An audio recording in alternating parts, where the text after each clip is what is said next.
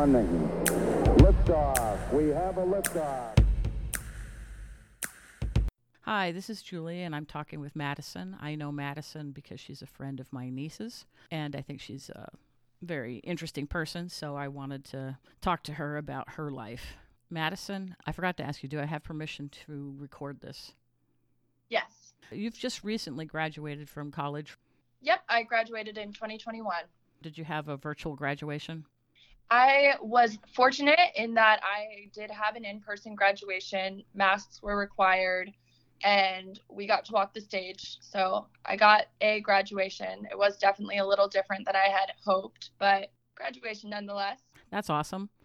My son had a virtual graduation. The good news was family members from across the country could attend if they could get logged in. It was kind of interesting to be able to spread it out versus all the people that would be here.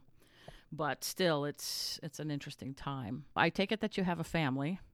I do. Do you have parents, siblings? Yes, my mom and dad are married, and I have one younger sister. I see. So that puts you as the oldest? It does indeed. How does your life as an older sister pan out for you? It's interesting. I think older children tend to have a lot more responsibility, tend to face a bit more consequences. At least in my family, that was the case, in the sense of I was the first child to go out to a party or stay out past curfew or have sex, all of these things. So I was kind of breaking ground, and my parents almost used me as a learning curve. And they done a much better job with my younger sister. But there's a certain level of independence that I think is expected of older children, because my sister is 3 years younger than me. I was immediately put in this role of mommy's helper and the big kid, and you're not a big kid when you're 3 years old. So it implies a lot of responsibility and immediately pushes you into this independent persona. And that's definitely translated into a lot of facets of my life. You know, I've always been pretty independent. I've always been highly responsible. I'm very hard on myself when I fail. You know, I count a lot of things as failures that I don't think other people would count as failures. And I think that stems from being an older sibling. But there are perks to being an older sibling. I get to do everything first. So I'm the cool kid. I'm the favorite grandchild. I got to make a lot of decisions for myself, which was cool. I got to have this incredible relationship with my sister. I mean, don't get me wrong, we fought like cats and dogs when we were kids over the stupidest things. But now that we're older, we are a lot closer. And it's nice knowing that I have a relationship with my sister where she can come to me for advice in areas that my parents aren't necessarily helpful. So did I want to be the one to have to make the mistakes and learn the lessons? No, not at all. But it's nice knowing I can translate those lessons to my sister so she doesn't necessarily have to go through the same things.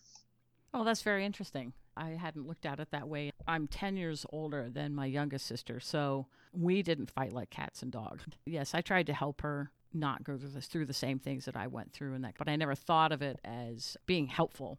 It was just more like, just stay out of trouble.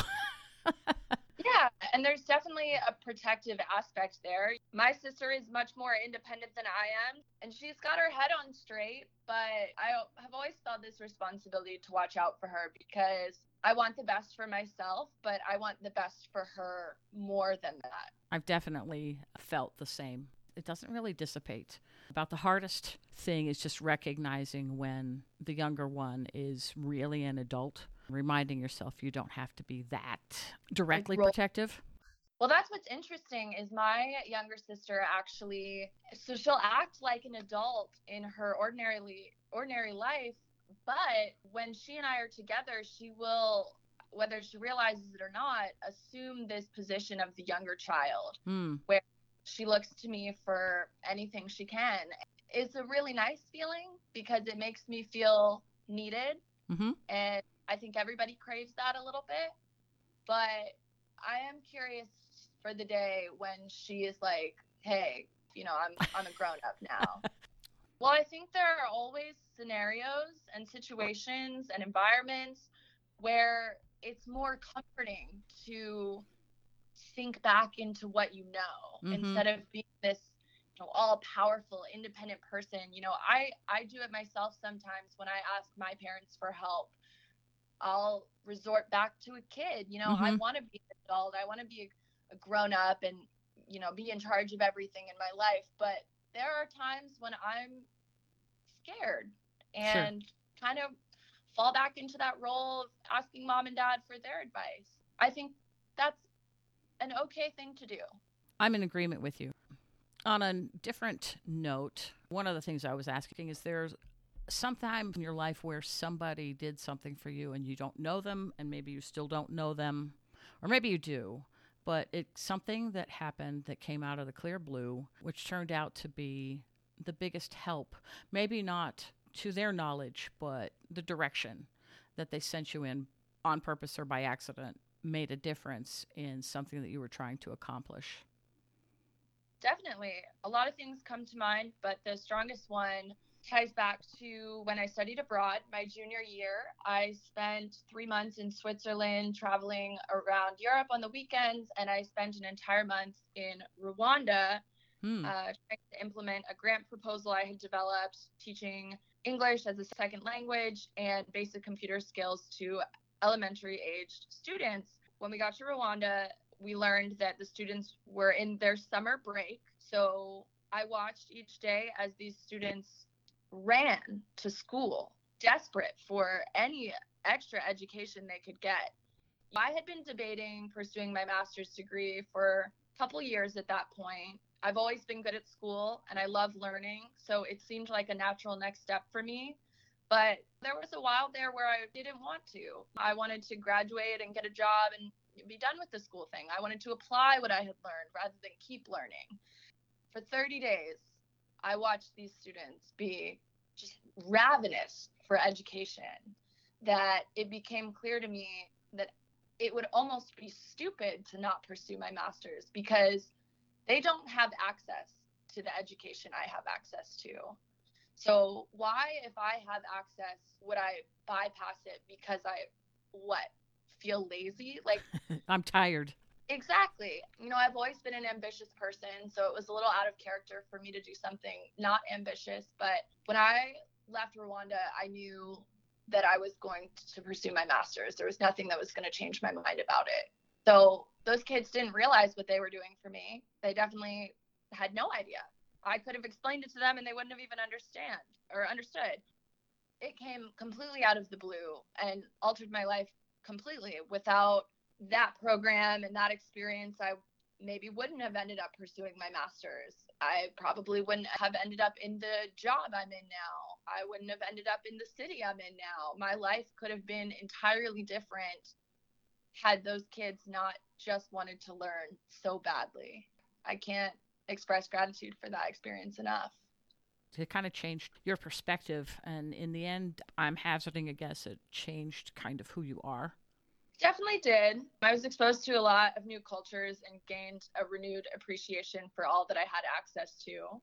I was in a really underdeveloped village. And when I say underdeveloped, I mean occasionally running water, not really any electricity.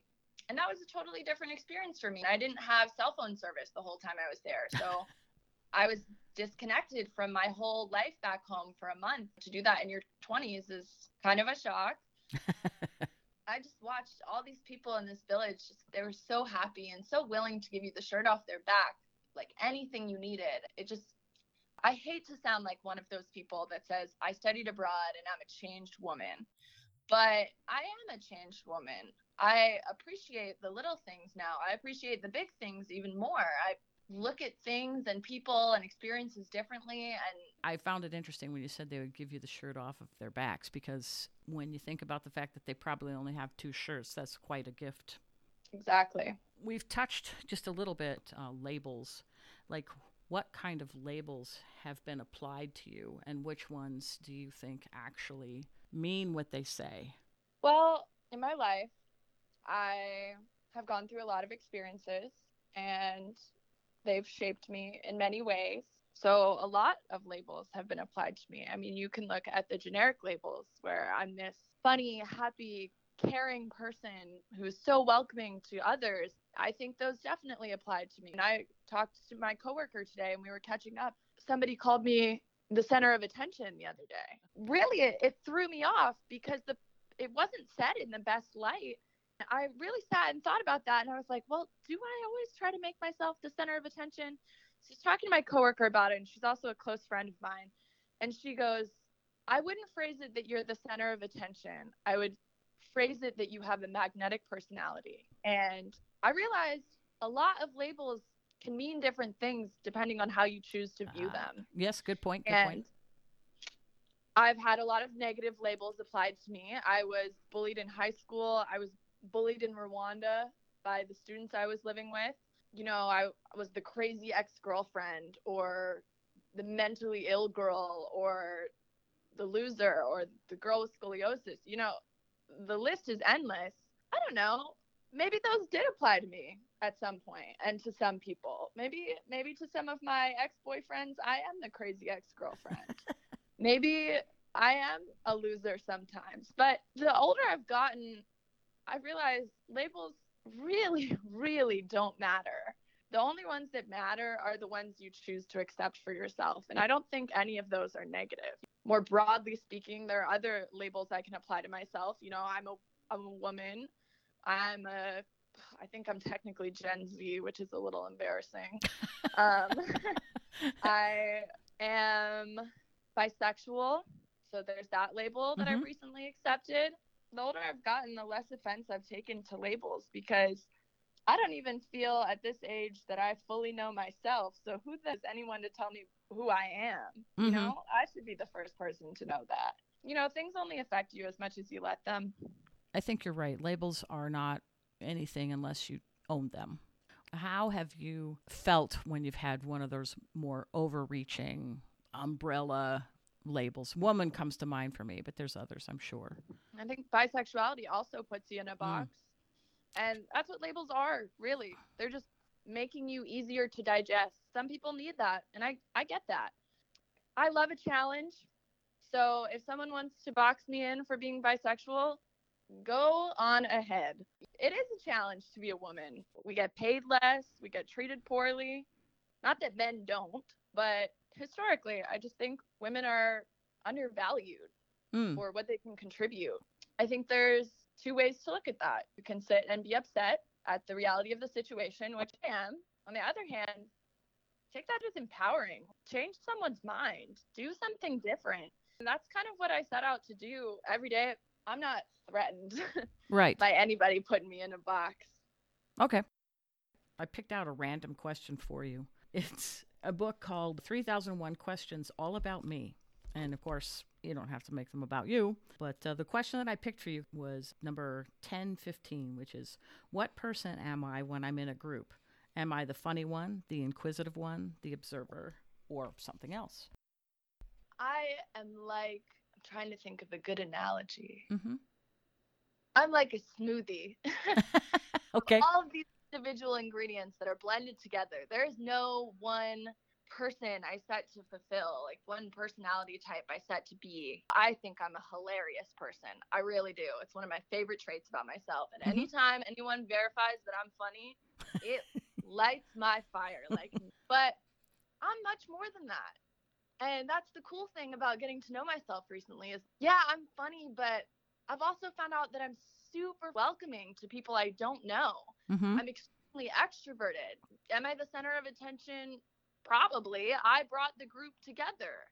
My coworker friends, that group is now expanding to like 20 people because I went throughout the company and sought out 20 some odd year olds who didn't work with 20 some odd year olds and they felt lonely in their teams and separated in their teams. It brought us all together and we get drinks once a week.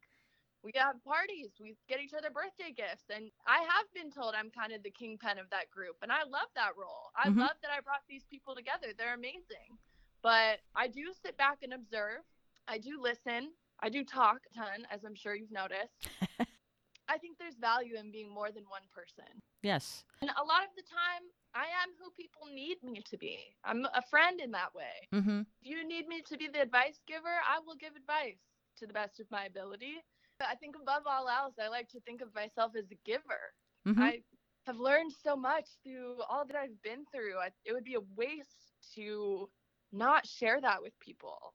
I am an open book, and you could ask me anything after just meeting me, and I will tell you. I'll tell you about my suicide attempt in high school. I'll tell you about my mental illness now. I'll tell you about my bisexuality. I'll tell you about sexually assaulted. And those are really uncomfortable topics to talk about. Trust me, like, it takes it out of me to talk about them.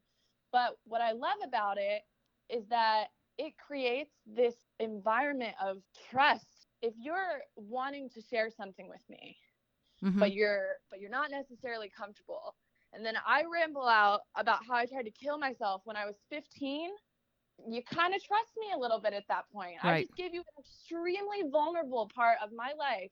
And I like creating that environment for people. I think it's so valuable. And there's so many things that people don't get a chance to talk about because they're scared and they don't feel comfortable. So if I can throw myself under the bus and give you a space to talk freely about something you don't really get to talk freely about, I'm more than happy to do that. I think that's a great approach, too, because if they're talking to you about something, and if you show your vulnerable side, they're a lot more willing to be vulnerable for a minute.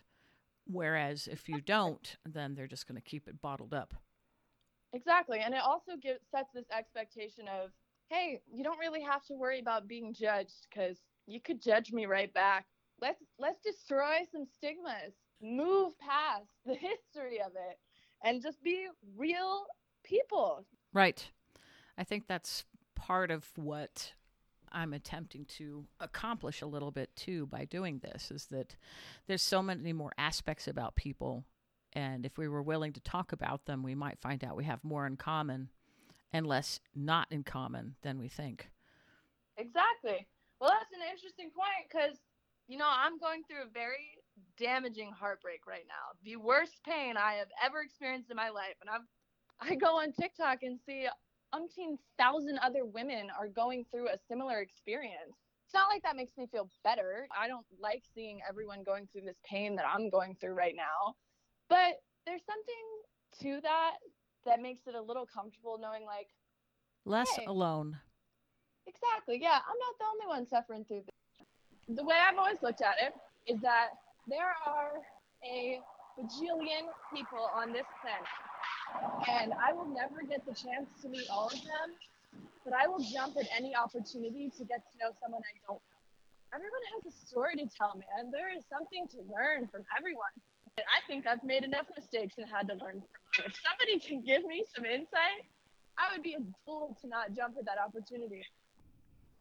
Thank you so much, Madison, for taking your time to talk with us. Well, Julie, it's been so lovely talking to you. Thanks you very much. I appreciate it. Of course, anytime.